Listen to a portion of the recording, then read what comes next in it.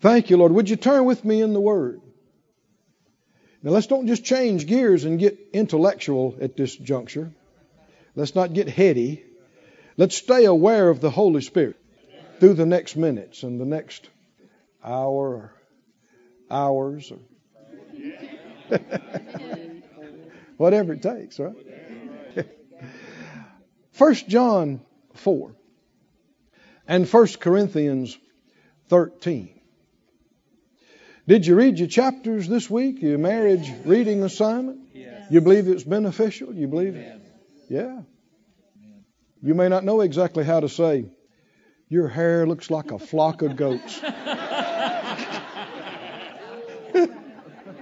But, you know, when you learn more about it, you can see apparently some of the goat herds that were in that area were the goats that you got cashmere from, jet black. And when those goat herds would come down the side of the mount and the sun shone on them, there's this brilliant silky black that flows down the side. Well, that makes perfect sense then, doesn't it? So the thing is, you just have to read the Word in faith, don't you? And believe it's good. Whether you see it or not, it is. It's good. And I'm sure the Lord will help you to see whatever examples and comparisons that work for you, you can incorporate those. But the idea, the concept is the same, no matter the generation or the geographic location. In 1 John, the 4th chapter, and the 7th verse, it said, Beloved, let us love one another, for love is of God. Said out loud, love is of God. He goes on to say, everyone that loves is born of God and knows God. More than anything else, the indicator of a real Christian, the indicator of a person that really knows God, is love. More than anything else. He that loves is born of God, shows that you really have been born again. You really are a child of God. And what else? That you know God. More than anything else, this indicates who knows God and who doesn't. Did you know you can be born again but not know much about God? Amen. Just like a baby could have been born last week, but how much do they know about mama and daddy? Or even a 1-year-old. They know more than when they were born, but how much do they know about what daddy and mama really like and what their preferences are and their ways? It takes years of being with someone and fellowshipping with them. And so even though you've been born again, that doesn't mean you have to fellowship with God very much. You can be so immersed in the world, never pray, never read the Bible, don't go to church. And it's possible to live for years and never really get to know God. So being born again and knowing God or knowing much about God is not the same thing. And if you read 1 John, you see he keeps talking about knowing God. He's not talking about somebody that's saved versus not saved. He's talking about saved people who don't know much about God. How can you tell somebody that does know something about God? This love will be evidenced in their life. Keep going, verse 8. He that loves not, what? Doesn't know God. Doesn't know Him. The more you get to know about Him, the more of this love you experience. I know, this must have been 30 years ago now. I was in the floor one night praying. The Lord had awakened me to pray. And I went to the kitchen so I wouldn't disturb Phyllis. And I'm laying in the floor praying. I remember it distinctly. And as I'm praying, the Lord prompted me about a person that I knew, actually a lady that I knew, and to pray for her about some things. And so I'm praying about some things, and as I'm praying, I realized they're hurting, and they need help. And as I'm praying, the love of God came up in me for them, for her and her husband and their family. And I don't know how to describe it to you. If you've experienced it, you know what I'm talking about. And anybody that's been born again has touched this love. Amen. Now, how far you've gone with God determines how much of it you've experienced. But I lay there and kind of rolled over on my side, and tears came in my eyes. And I don't know how to describe it, except as I'm laying there, I got joy and I got tears at the same time. And I said this out loud without even thinking. I said, this is what I want to live in forever, is this love. This love. Because what am I experiencing? He's letting me experience another measure of His love for them. And so I'm experiencing Him. Because this is what He is. This is who He is. And how much of this you know is how much of God you know. Keep reading. He that loves not, what? Doesn't know Him. Doesn't know God. Even if you've been born again. You can be born again and still be very ignorant of who God is and what He is. Be full of religion instead of love. Tradition instead of love. For God is love. Say it out loud. God is love. Didn't you say He has love? God is love. What is He? Didn't say He is power. Didn't say He is knowledge. But it said He is love. Say it again. God is love. Now keep reading. In this was manifested the love of God toward us, because that God sent His only begotten Son into the world that we might live through Him. Did we need help? Yes. Oh yeah. What could help us? There was nothing in the universe that could help us. There was nothing valuable enough to redeem, buy human souls. Silver and gold, there's not enough of it in the universe. There was one thing precious enough, valuable enough to buy us back. It was and is the precious blood of the Lamb of God. Because the life is in the blood. That's what we needed, was life. Eternal life. And the Zoe, eternal life of God Almighty, is in the blood of the Lamb of God. The Son of God. And God our Father was willing to send Him, and He was willing to come and pay it. And buy us. That's love. Somebody say, that's love. That's love. Never question God's love for you. It's so insulting. He's got nothing to prove to you. He's already done it. How many know it's ignorant and disrespectful to look at Jesus hanging on the cross and say, do you really love me? To look at Him at the whipping post and say, God, I just don't feel like you love me. That's ignorant. And it's very disrespectful. God's got nothing to prove to us. He's demonstrated.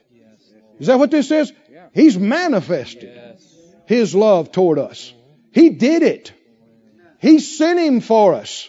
While we were His enemies, He loved us and bought us and paid for us. Somebody say, thank you, Lord. Verse 10. Herein is love, not that we loved God, but that He loved us and sent His Son to be the propitiation for our sins. Keep reading. Beloved, if God so loved us, how should we respond? Somebody say, well, God, what can I ever do to pay you back? You can't pay Him back. Don't try. But what you can do, and what does please Him, is that since He loved you like this, you turn around and love other people like this. That's what He wants you to do and me to do. If God so loved us, we ought also to love one another. Keep going. No man has seen God at any time. A human being in this mortal condition can't see Him and live. Now you think about how great or continue to live as a mortal, we'll put it like that. Think about how great He is, that you can't even look at Him. You can't handle looking at Him in your current condition. Well, you think, what kind of being must God be to create the heavens, the stars, the solar systems, the planets, and to keep them all moving and empowered? What kind of power does it take to keep all those stars burning? And one of these days, you and I, either out of the body or in our glorified body, are going to be able to look at Him straight on and take it all in. Because we will be the glorified ones. You looking forward to that? Yes. You know what else I'm looking forward to? The Bible said God sings. Do you know that? He sings. God the Father sings. Can you imagine? No, you can't. We're around the throne. Not just me and you and Branson Church and all the churches in the U.S., the millions of redeemed. You talk about a big church crowd. Millions and millions of us around the throne. And all at once the angels say, shh, shh, shh. The Father's going to sing. Say what? The Father, the creator of the universe, the Almighty, sing. You reckon He could hit some notes? How many would like a CD of God's favorites? I imagine one of the reasons why we can't get one is because we couldn't stand to hear it. It'd just be talking about being blown away. You can't see Him, and then it'd be reasonable that you couldn't hear it all either. But anyway, the way we're to respond is by loving one another. God dwells in us. Say it out loud. God dwells in me. Dwells in me. And His love is perfected in me. Do you really have God in you? Is it God in you? And God is love. Keep going. Hereby know we that we dwell in Him, and He in us, because He's given us of His Spirit. Keep going. We've seen and do testify that the Father sent the Son to be the Savior of the world. Whoever shall confess that Jesus is the Son of God, God dwells in Him, and He in God. Do you say it out loud? Everybody, would you lift up a hand right now and say, I confess. Jesus is the Son of God and my Lord and Savior. If you really mean that, if you really believe that, what does the next part say? God dwells in you. God lives in me. He doesn't just visit. Dwell means you stay there. That's where you reside. We've known and believed the love that God has to us. And it takes faith to believe this. To believe that God loves me, even as He loves Jesus, the perfect, holy one. It takes faith to receive that. You can't just reason it out. You just have to quit trying to figure it out and just say, well, if He said it, I believe it. Does God love you, saint? How much does He love you? Do you accept that? Do you receive that and believe that love that God has for you? He says it again. God is love. Say it again 3 times. God is love. If the Bible keeps repeating something, must it be important? Should you keep repeating it? Why? Because it's not just about logging the information in your mind. You got to get it in your spirit and get the revelation of it in your spirit. How could you tell you're getting the revelation of it? You'll get excited. The light of it will enlighten you, and it will quicken you. It'll quicken you. Like a zap. How many would take a zap? Would you take a zap from the Holy Spirit? Say it out loud then. I'll take a zap. That's what quicken means. Quicken. It's life. God is love. He that dwells in love dwells in God, and God in him. So back up. Say it out loud. I live in God. God lives in me. I dwell in love. I live in love. Love lives in me. Keep going, verse 17. Herein is our love made perfect, that we may have boldness in the day of judgment, because as He is, so are we in this world. Well, now, I think sometimes people have pulled this out of its context. What is He? Love. He's love. And so as He is, so are we in this world. Well, what is He? He's love. So what are we? Love. Say it out loud. I am love, in this world. In this world. He is love, so as He is, and He's love, that's what I am and how I am. Amen. Say it again. I'm love, in this world. Is that true? So when people come in contact with you, what do they come in contact with? Which is God. They're coming in contact with God because they're coming in contact with the love that's shed abroad in your heart. I'm love in this world. Keep going. There's no fear in love, because perfect love casts out fear, because fear has torment. He that fears is not made perfect in love. This is a measure of how much we know Him, of how much love we're walking in. The more love we have in us, the less fear we have in us. The more fear you have in you, the less love you have in you, the less you're yielding to it. It's in you, you're just not yielding to it, and the less of God you know. The more of God you know, the more fearless you become. The more you know Him, the less you're scared of. After you've been in the presence of the Almighty, you're hard to impress. After you've experienced the greatness of the power of God's person and presence and love, other stuff just don't shake you. It don't scare you. The devil tries to shake you with something big, something bad. Next to God, you go, "Phew, that's nothing.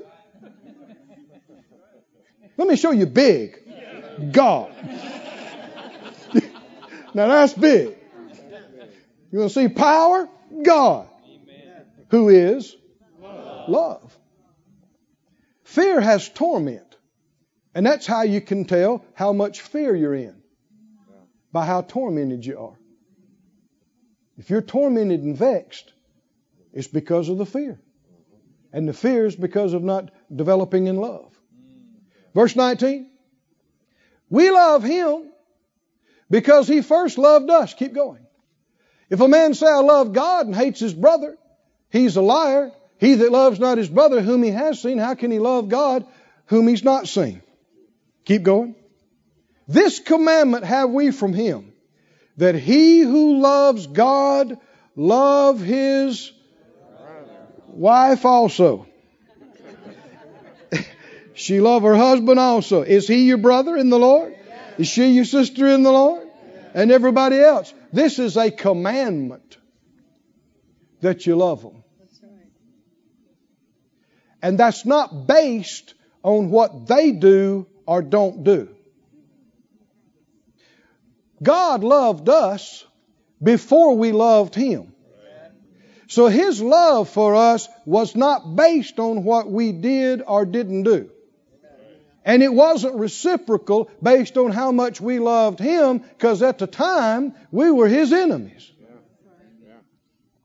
That's one of the most amazing things about the love of God. It's not based on what anybody does or doesn't do for you.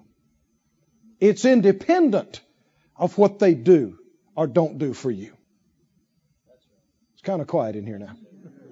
You were shouting so good just 2 verses ago. Come on, say it again. I am love in this world. I live in love. Love lives in me. God is love. Go to 1 Corinthians 13, please. 1 Corinthians 13.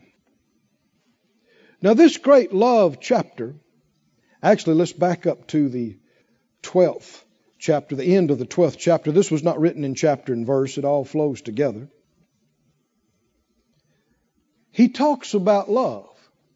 In 1 Corinthians 12, he was talking about the gifts of the Spirit of God through him, talking about the gifts of the Spirit. He talks, they were talking in tongues. You know, how many understand the Corinthians were tongue talkers? Yes. Were they? Yes. And if you look at other scriptures, you can see the Ephesians were tongue talkers and the Colossians were tongue talkers. And we got reason to think that all of the churches that were under Paul, that God used him to start, that he wrote all these letters to, were all tongue talkers. You believe it or not? Yes. It's a fact. Tongue talkers. They got started off with talking in tongues. The day of Pentecost. You remember that? Talking in tongues. And so because of that, and that was a big deal to them, because that's how they came in, and so they had a lot of it. In fact, they were unruly with it. And people were talking in tongues when it wasn't time to talk in tongues. And they were talking in tongues when it wasn't the right way to go about it. And so he had to give them some instruction.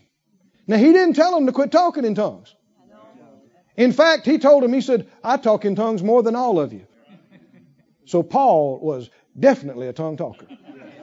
If he talked in tongues more than this bunch, he must have got up speaking in tongues, went to bed speaking in tongues. Spoke in tongues in between times. Now, I know some folks some people don't agree with this, and they are folks who don't talk in tongues. But it is for every believer.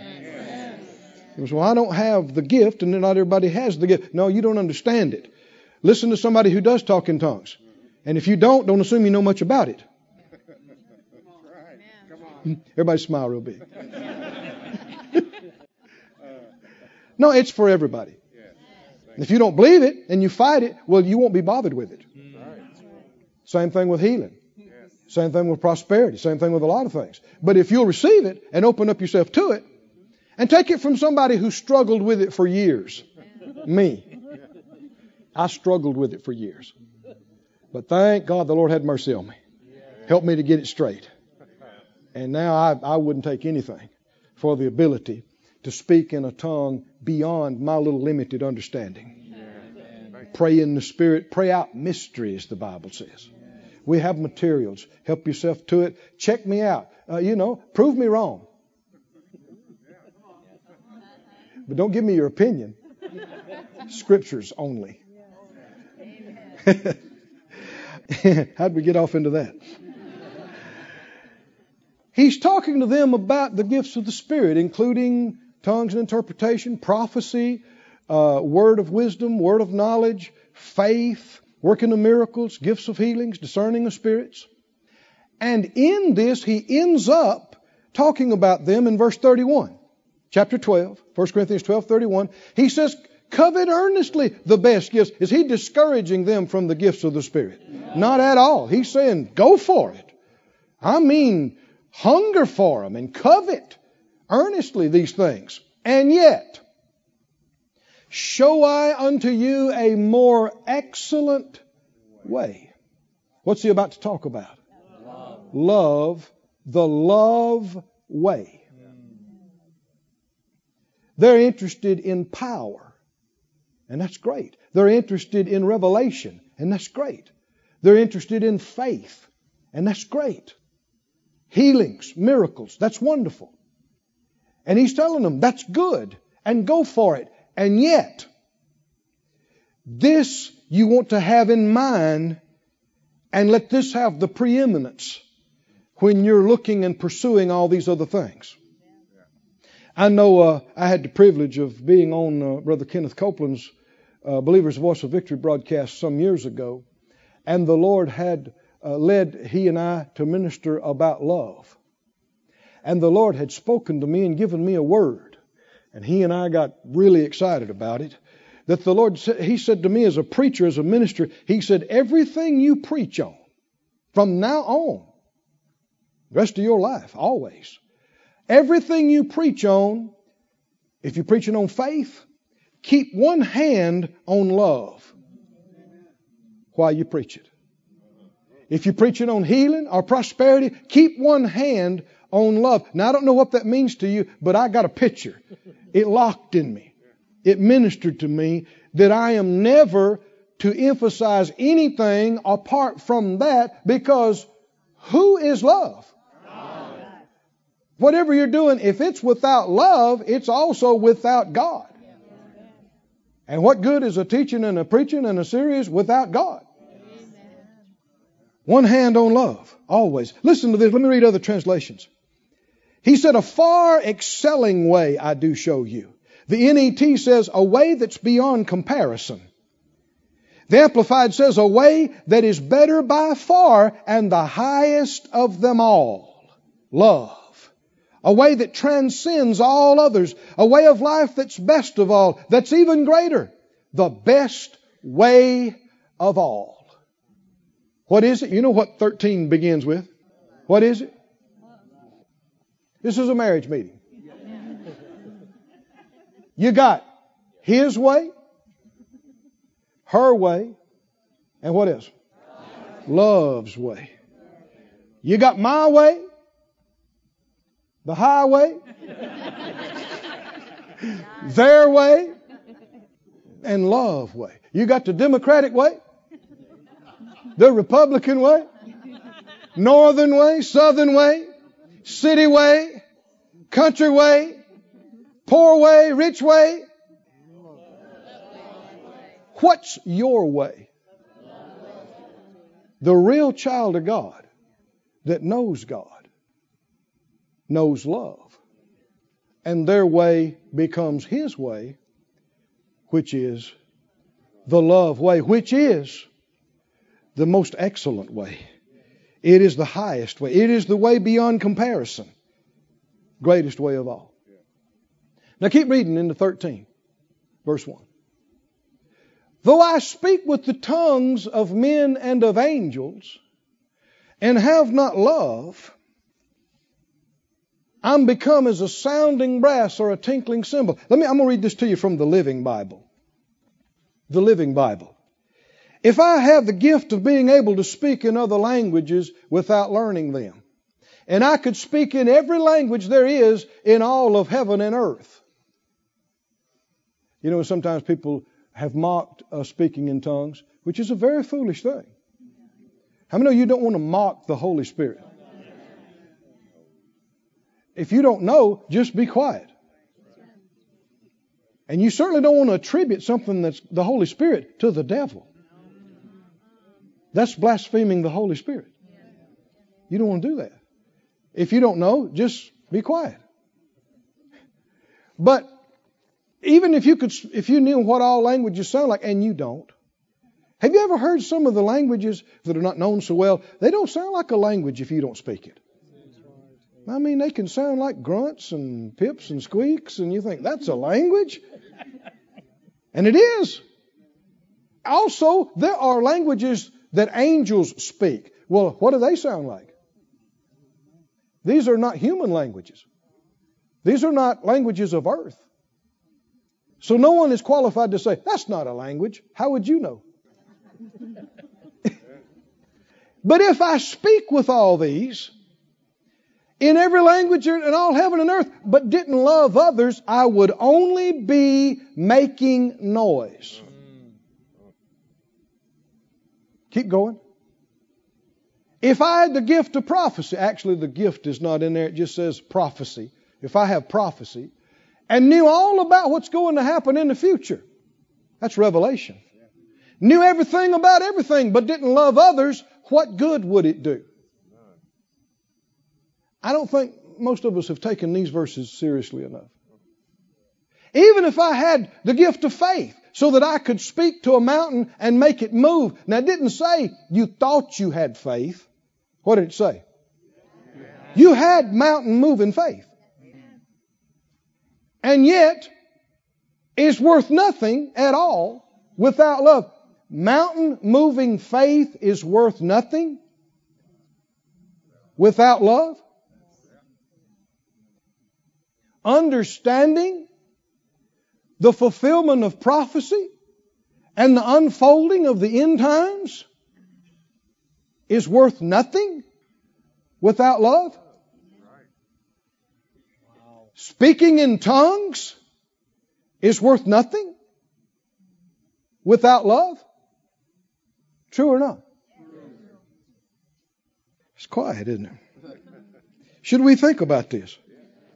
If I give everything I have to poor people, and if I were burned alive for preaching the gospel, but didn't love others, it would be of what?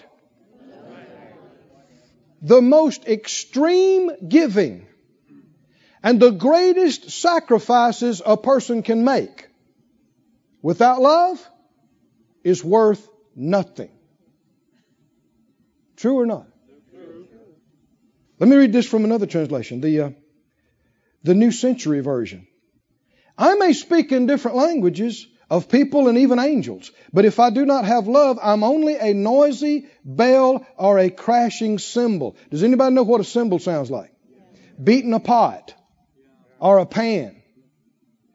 Or is there speaking in tongues that's worth no more than banging on a pan? Is there?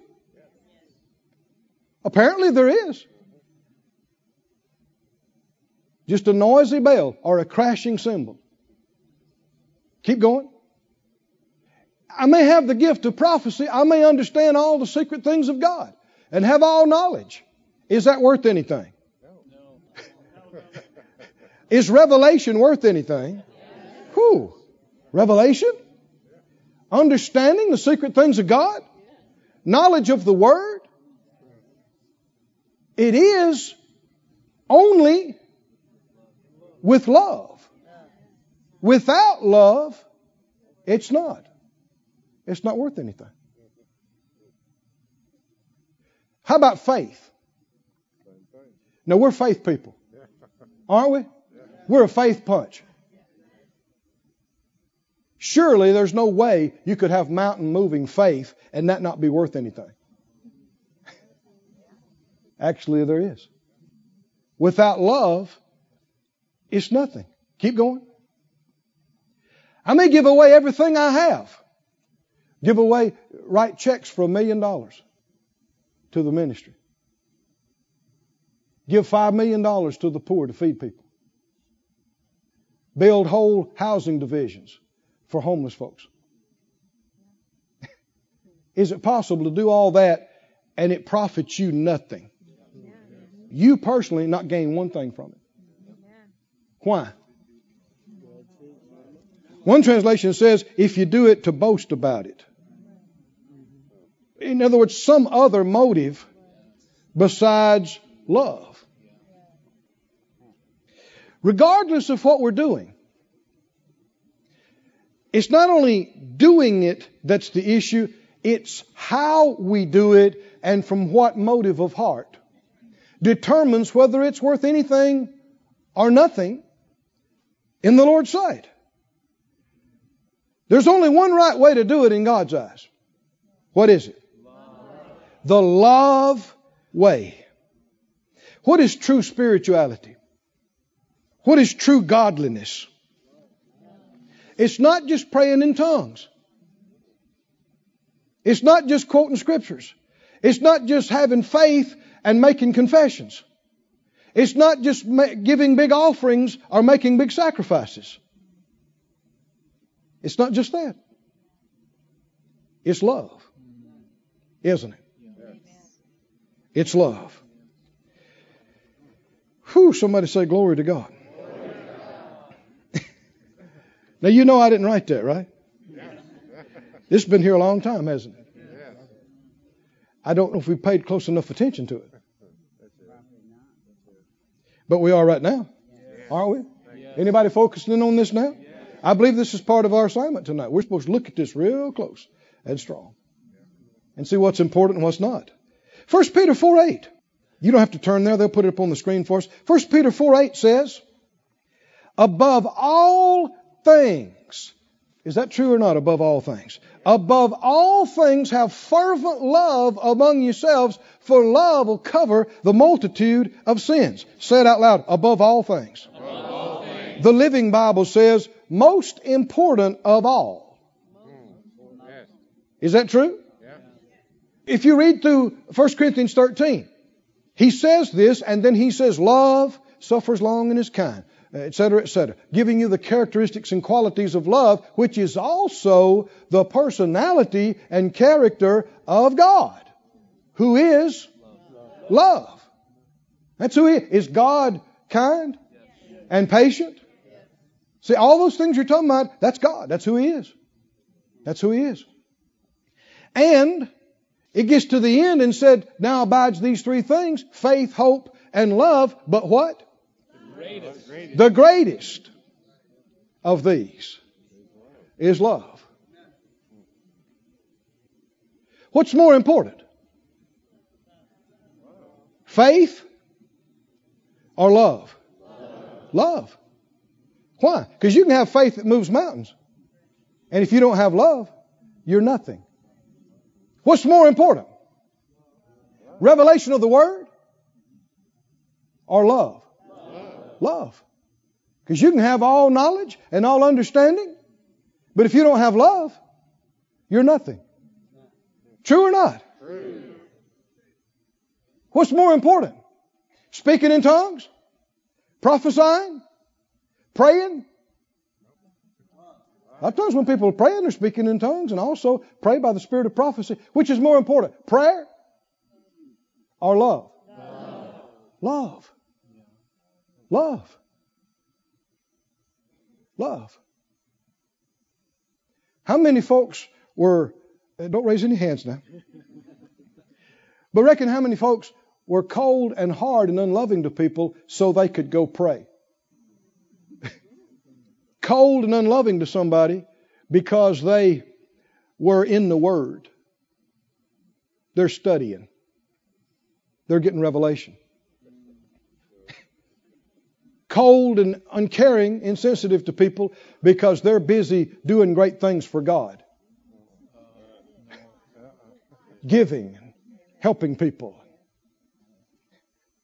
I've been with preachers. I'm not calling any names.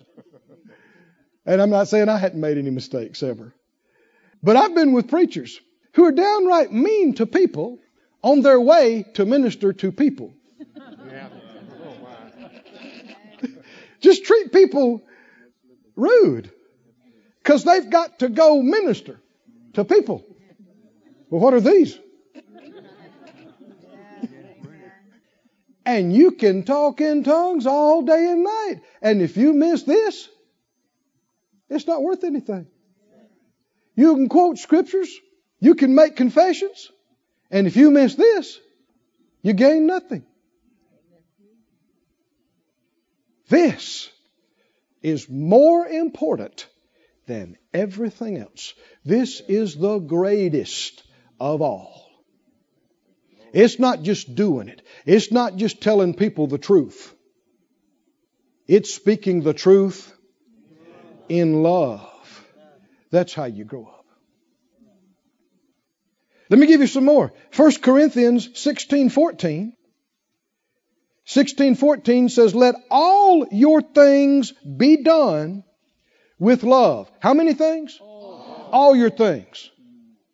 Let all your things be done with love. Most important of all, above all things, do what you do with fervent love. Above all things. Above all things. More important than doctrine. More important than praying. More important than giving. More important than faith and confessions. Is it scripture or not? More important is love.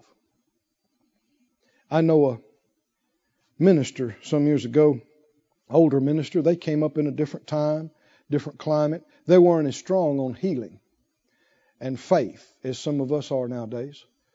But outstanding people. I mean, flowed in the gifts of the Spirit beyond many. And his wife got sick and didn't get better and died. Went home to be with the Lord early. And I saw him some months later. He was in a restaurant.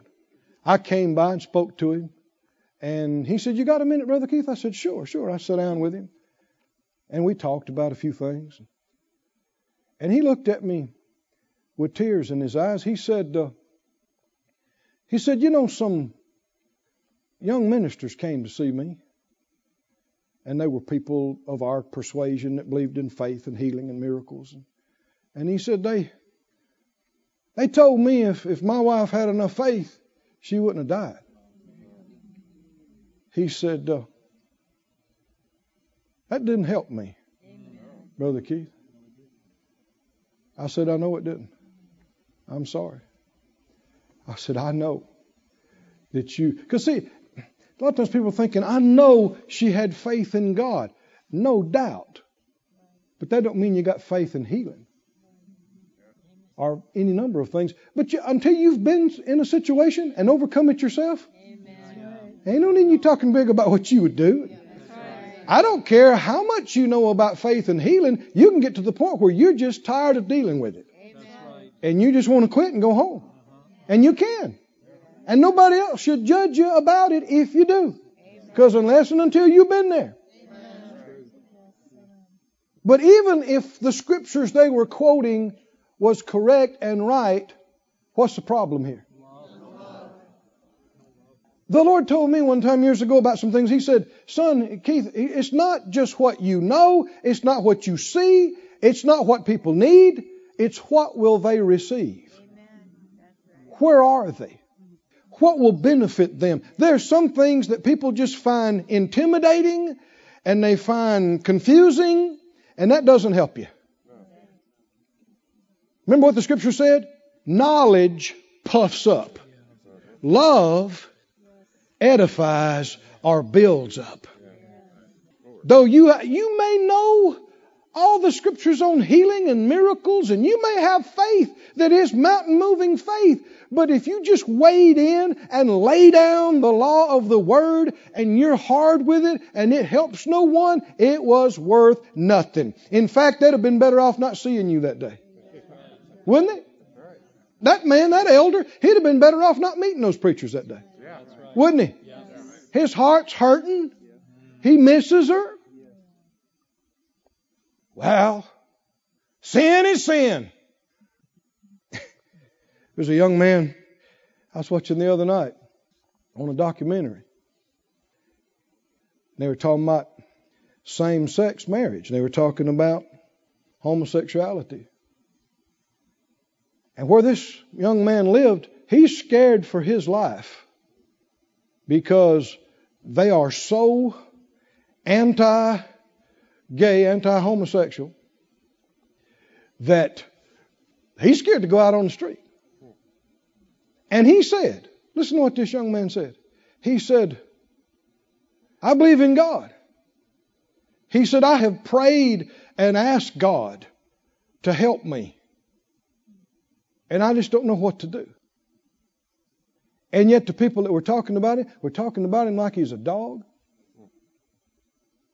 Now, I don't believe that the Word teaches that young people are supposed to have relations without being married. Or that married people are supposed to have affairs. Or that women and women are men and men. Or adults and children. Come on, are you listening? There's a whole host of things that I don't believe is the Word and right. But you're not going to win people or help them by coming down like a ton of bricks and hollering about sin and hollering about judgment and quoting scriptures, because a whole lot of folks, they don't want to hear it. And they know you don't care anything about them. You don't even value them or see them as a person. The Bible said the common people heard Jesus gladly. Didn't they? And you know who came to Jesus' meetings?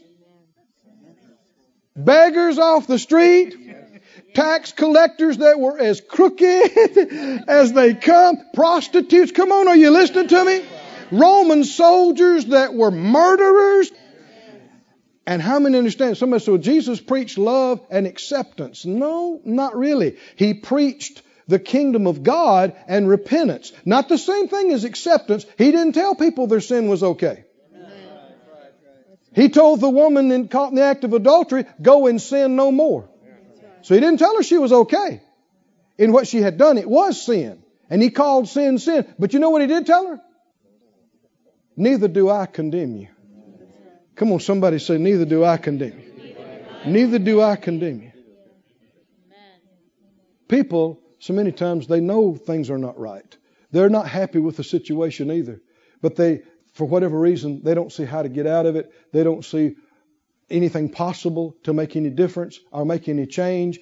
And you and I are never going to have all the answers or know everything about this. But I tell you what is more powerful than anything is the love of God that's shed abroad in your heart by the Holy Ghost. And there'll be times in your life you can look at people and they can talk to you in desperation. You can say, you know, man, girl, I don't know. I don't have all the answers. But I know this. God cares about you. He loves you. You're precious. He may not be pleased with everything you've done or everything I've done, but He loves you. He loves you. He cares about you. Genuinely. I tell you what, these folks that, show up at people's funerals and tell them that their soldiers and children and sons and daughters are dead because God judged them because this or that. They don't know God. I know that's a strong word, but I'm saying it boldly. They don't know Him. They don't know Him. And you see people that don't know God, all they talk about is sin and judgment. And these things are real. But the gospel is good news. Somebody say good news. Good news. Good news. What's the good news? Good news. Good news. God put all your sins, I mean all, A-L-L, your sins, on Jesus. He's already paid the price for them. God's not holding them against you. All you got to do is come to Him and receive Him, and you'll be cleansed, hallelujah, and made righteous and holy and a child of God. Yes, Lord. Thank you. That's good news. I said, that's good news. What if they say, I don't believe that. I don't want none of that Jesus. Well, we got some bad news for them. The wages of sin is death. And there is but give them the good news first, because then if they receive it, we got no bad news for them. What's the most important of all, friends? Love's not going to tell you you're right when you're wrong. Love's not going to tell you your sin's okay. Love's not going to tell you you're right when you're believing something contrary to the Bible. But you don't have to be mean about it. You don't have to be judgmental about it. Do you? You don't. And we want to show some humility, which is just reality, that we don't know everything. We don't know everything. You can know this. You can know it boldly. God is love. And He loves you. Hallelujah. And He loves, no matter what, He loves you. And He loves me. Can you say amen? Say it out loud. I'm not against people. I'm for people. Hallelujah. I'm not against anybody. I'm against the devil. Oh yeah, I am. I am against him. I'll have to say that. He's going to get his. And I'm not even going to cry. I'm not going to shed a tear when he gets his. Phyllis, you want to come up? Help me out here. Every question about marriage is answered by comparing it to Christ and the church. Ephesians talks about this. Other places talk about it. And when you're talking about structure, that is the answer. What should a husband do in this situation? Tell me, help me out with it. How does Christ deal with the church? Then what should a wife do? with her husband in this situation? What does the church do or should do with the head of the church? Anything that could come up, any kind of structure question, any kind of action and response question, every one of them is answered by Christ in the church. But when it comes to how you do it, could you understand there's only one law? And that is the law of love. Right? And so there's a lot of questions that people have. This is our 10th marriage meeting.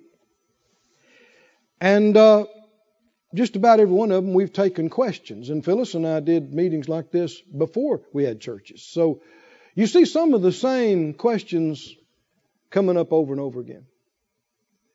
And if you just get these two things, Christ and the church, what's the other one? Love. Then you know what to do and you know how to do it. Can you see this, saints? Life is too complex. And there's no two people just alike, and there's no two couples just alike, and there's no two marriages just alike. And if anybody ever comes out with a 1,000-volume set on what to do in marriage in every situation, save your money. Don't buy it. Because if that would do it, you wouldn't need the Holy Spirit. You wouldn't need to be led, and you wouldn't have to, by faith, walk in love about it.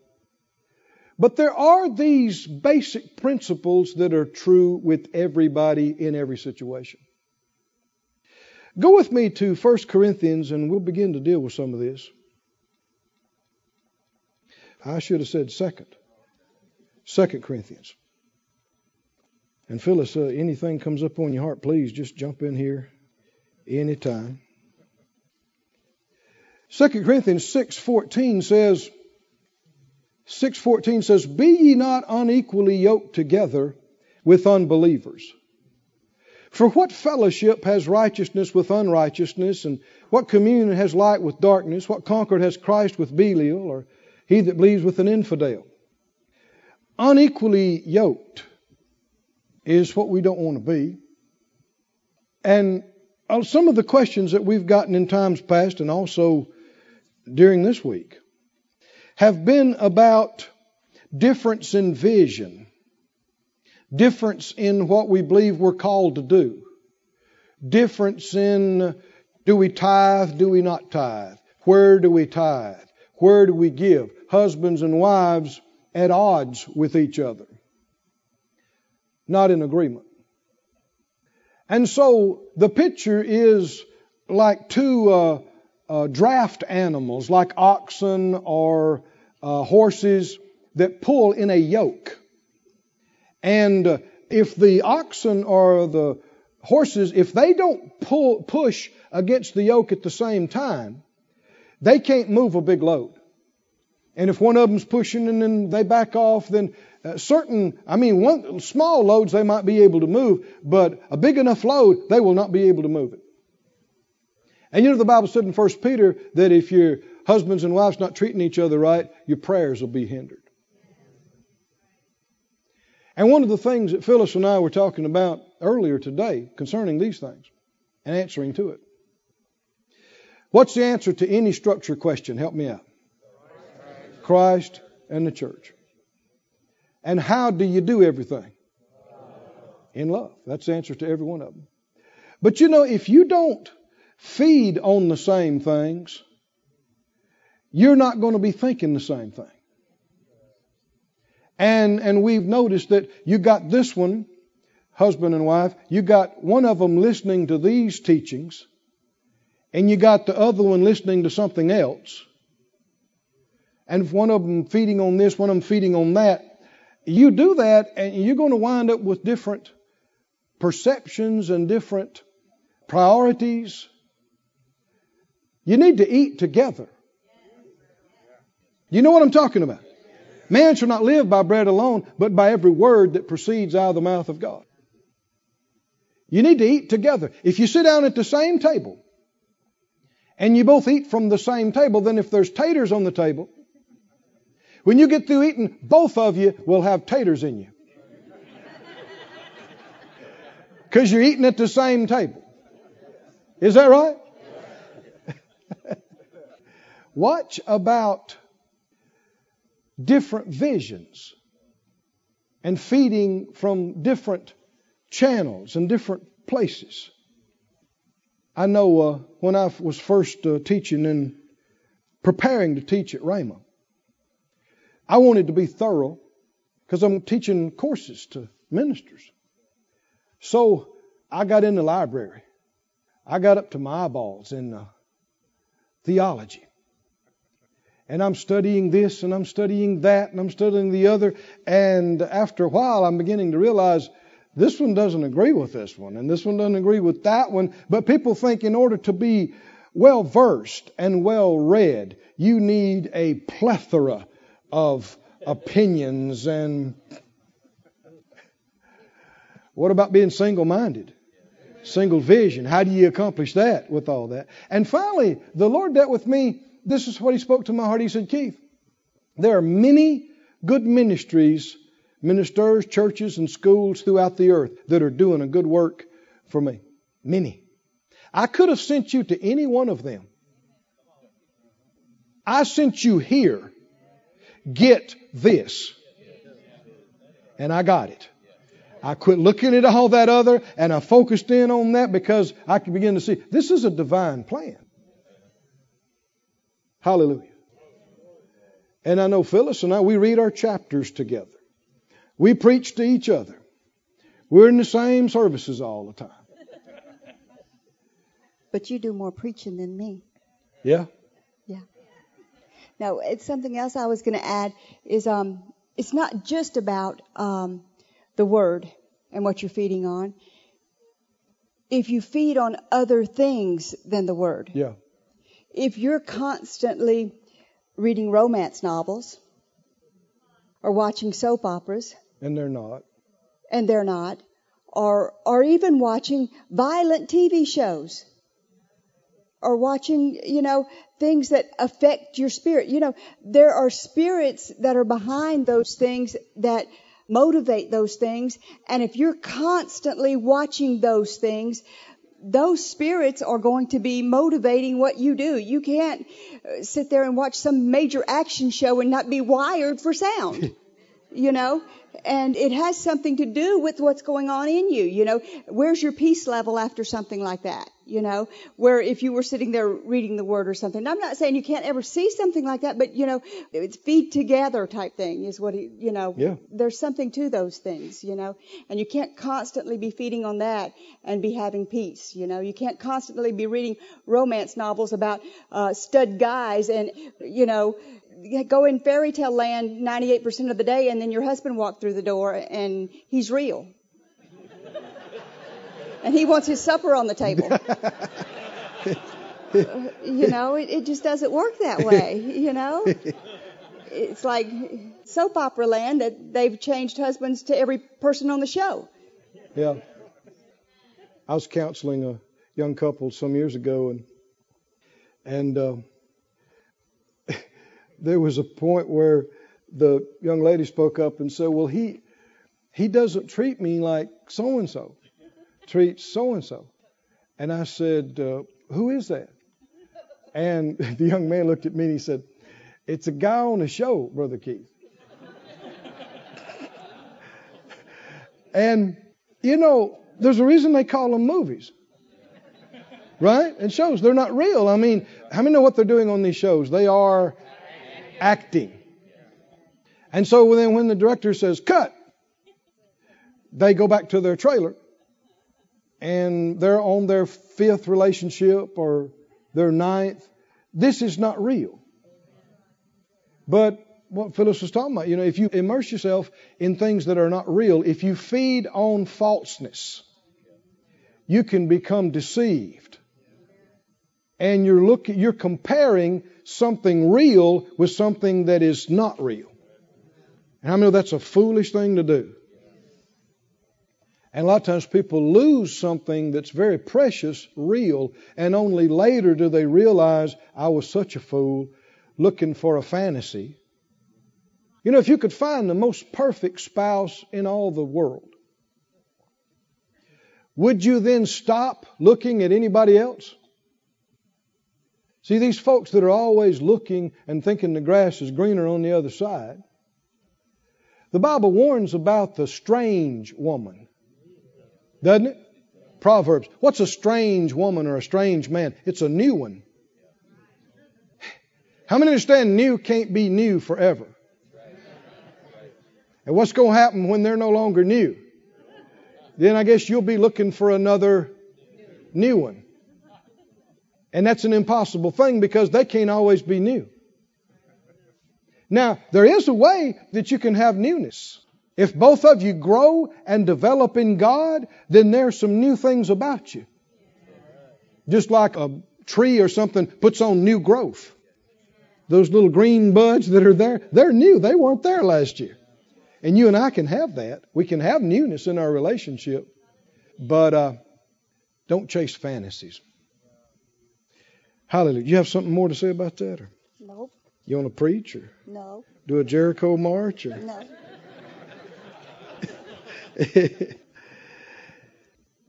People have questions about divorce and remarriage.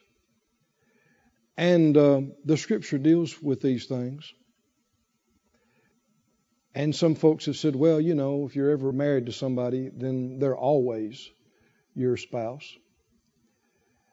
But Jesus, you know, talked to that woman at the well of Samaria. You remember that? And he said, go call your husband. Remember what she said? I don't have a husband. Remember what he said? He said, you're right. You have well said. You are right. You don't have a husband because you have had 5. And the man you're with now is not your husband. Now there's a lot of revelation in it. So the first guy she married, according to Jesus, was what? Not her husband, nor number 2, 3, 4, or 5. And just because you're living with somebody doesn't make them your spouse either. If you're not willing to make a commitment in front of people, then it's questionable that the commitment is there. People say, we're married in the eyes of the Lord. Well, what would be your hesitation of affirming your commitment to each other in front of family and friends? So if you're not willing to affirm it publicly, it's questionable that it is there, that the commitment is there. And there's been a lot of mistakes made, and people have said, well, what about affairs? Well, obviously, that's not the will of God. Do you have to stay with somebody that's having affairs on you?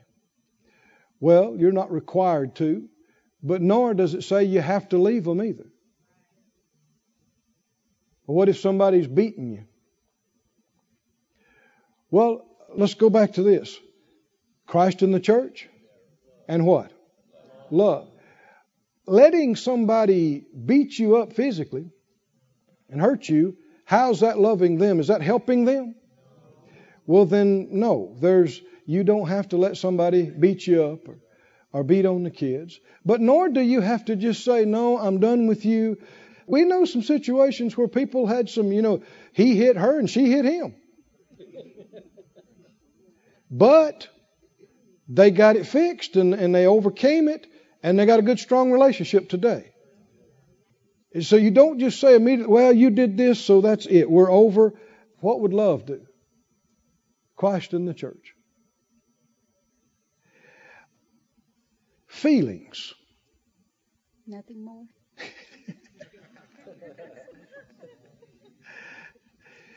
You got something else before I say this? Put up a scripture on the screen for us. You got a scripture? I got a feeling. You got a feeling. Nothing more. But you're not hooked on it. Not hooked on it. Woo. What generation are we from? Exactly. 70s. I did marry you in bell bottoms. Sure did. Sure did. I had those platform shoes and long hair. And a yellow suit. We were styling, brother. Yes, we were.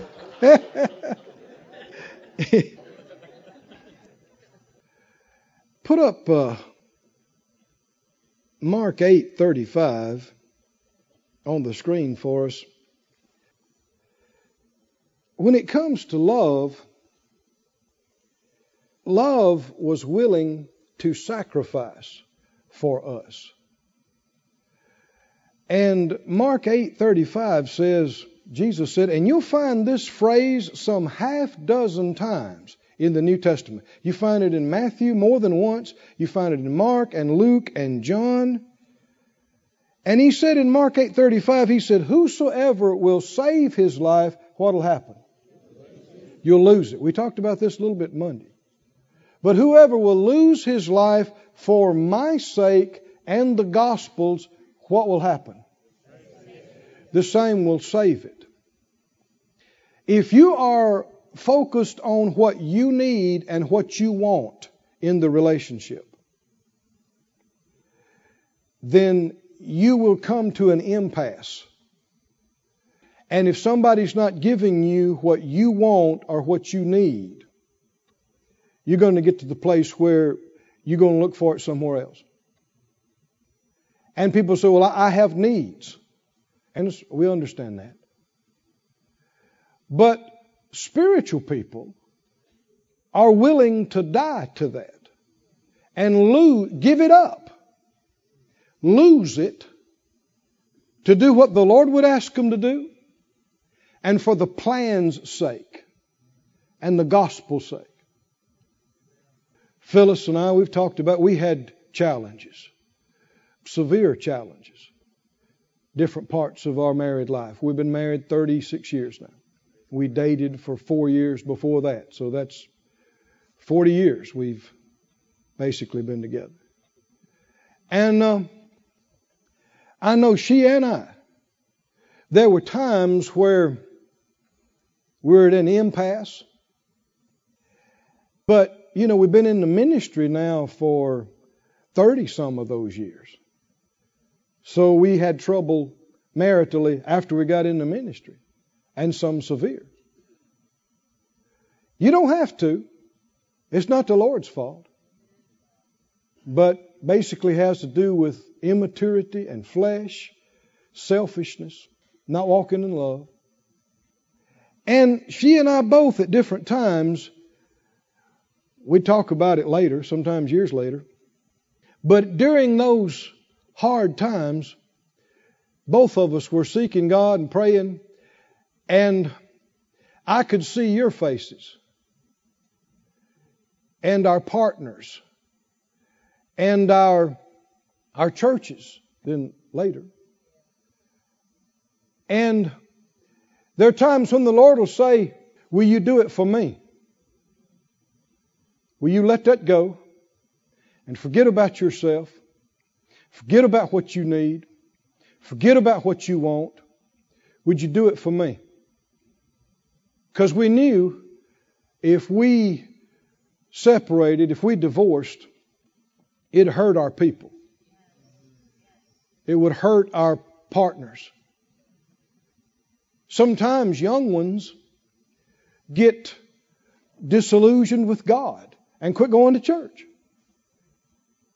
Doesn't mean just because if we let you down, that doesn't mean God let you down. But how many know some people are not mature enough to get that? So they quit going to church. And then a lot of folks, they think, well, if they couldn't make it, no chance of me making it. And so they just quit. Quit trying. Give up. Divorce.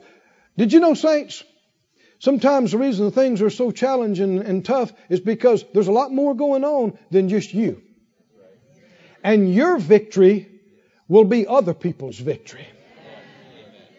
Your victory will be inspiration. Can you say thank you, Lord? Do you believe it, saints? And I know at different times that she, between her and the Lord, and me, between me and the Lord, we'd say to Him, yes, Lord, we'll do what you say. And just making it another day, making it another week, and then another month. And if you just won't give up, the Lord will give you light. And sometimes you look back and just shake your head about how stupid you were. The devil didn't even have to get into it. Y'all were attacking each other. You know, he just stood by the side and laughed at what fools we were.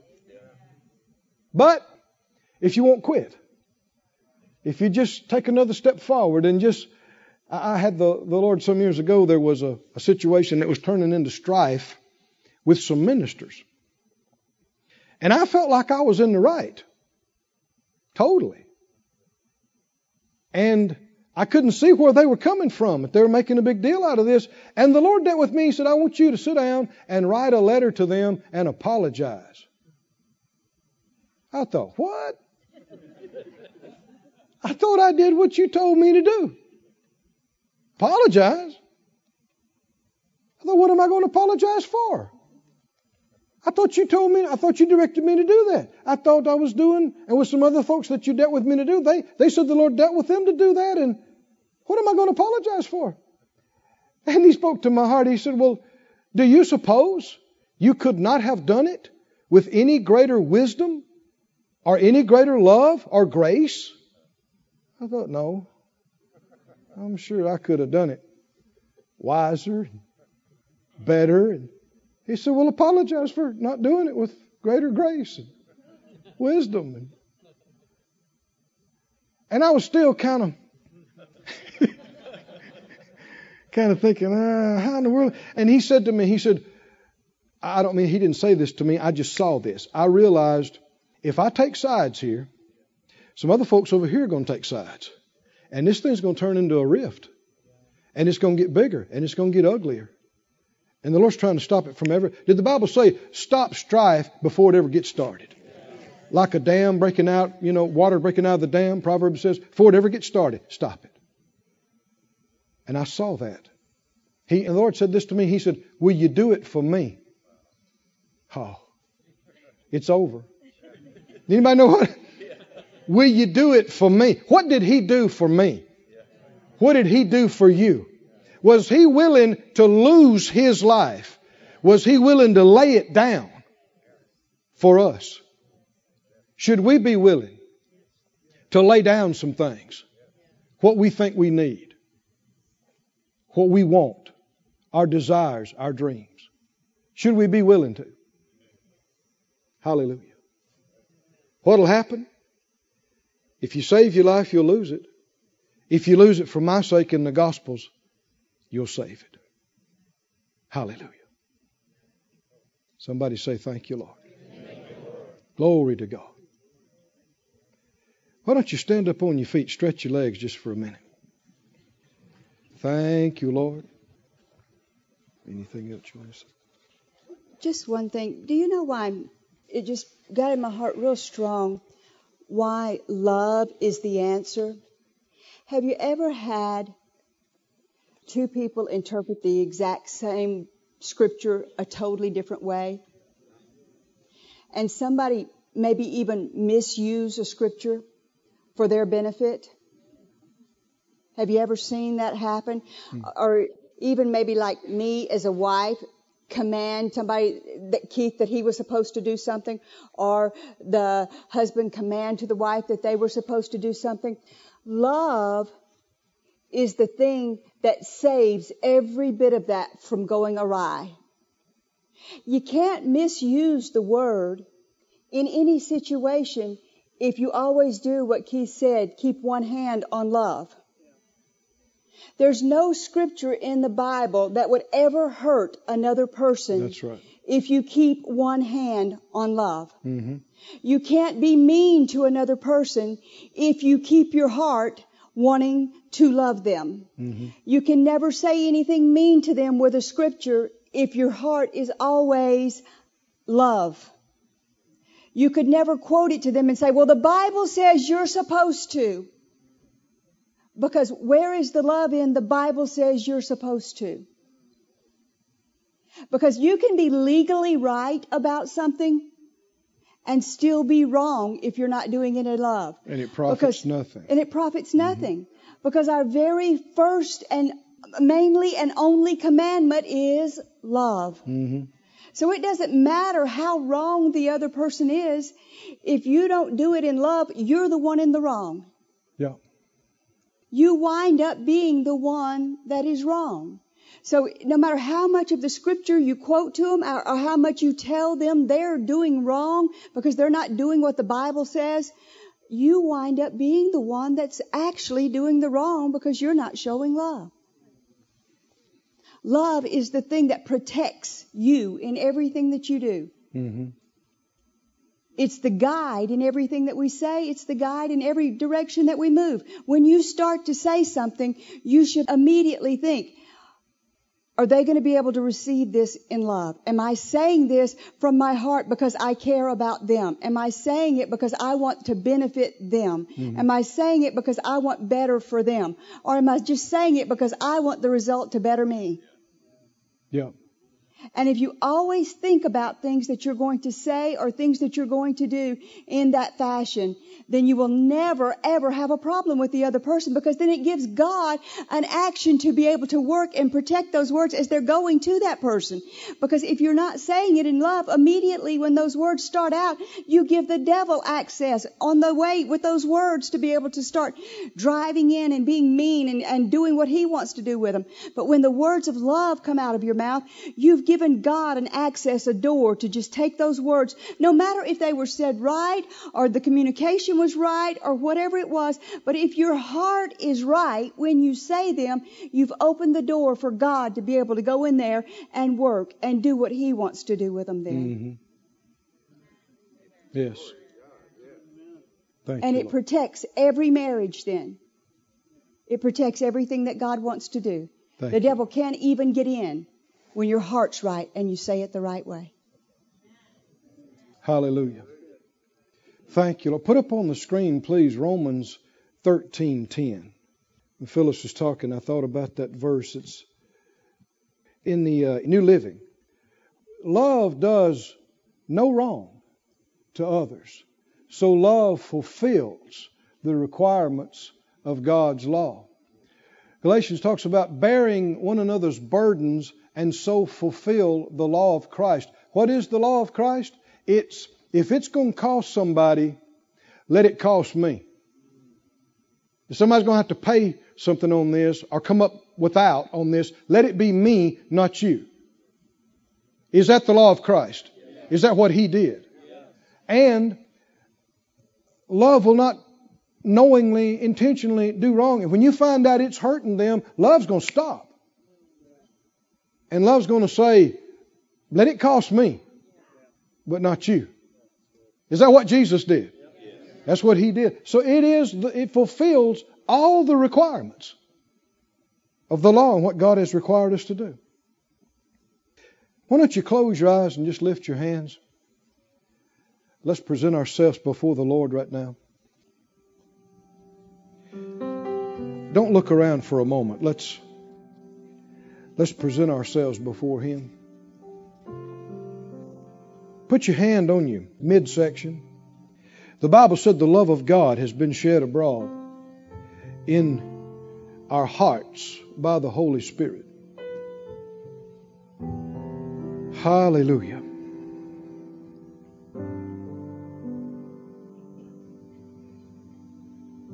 Said out loud, I believe the love that God loves me with. I receive the love He loves me with. That love is in me, shed abroad in my heart by the Holy Spirit. I choose to live in that love, dwell in that love, speak that love, hear in that love, think in that love, respond in that love, live in this love. Hallelujah. Glory to God.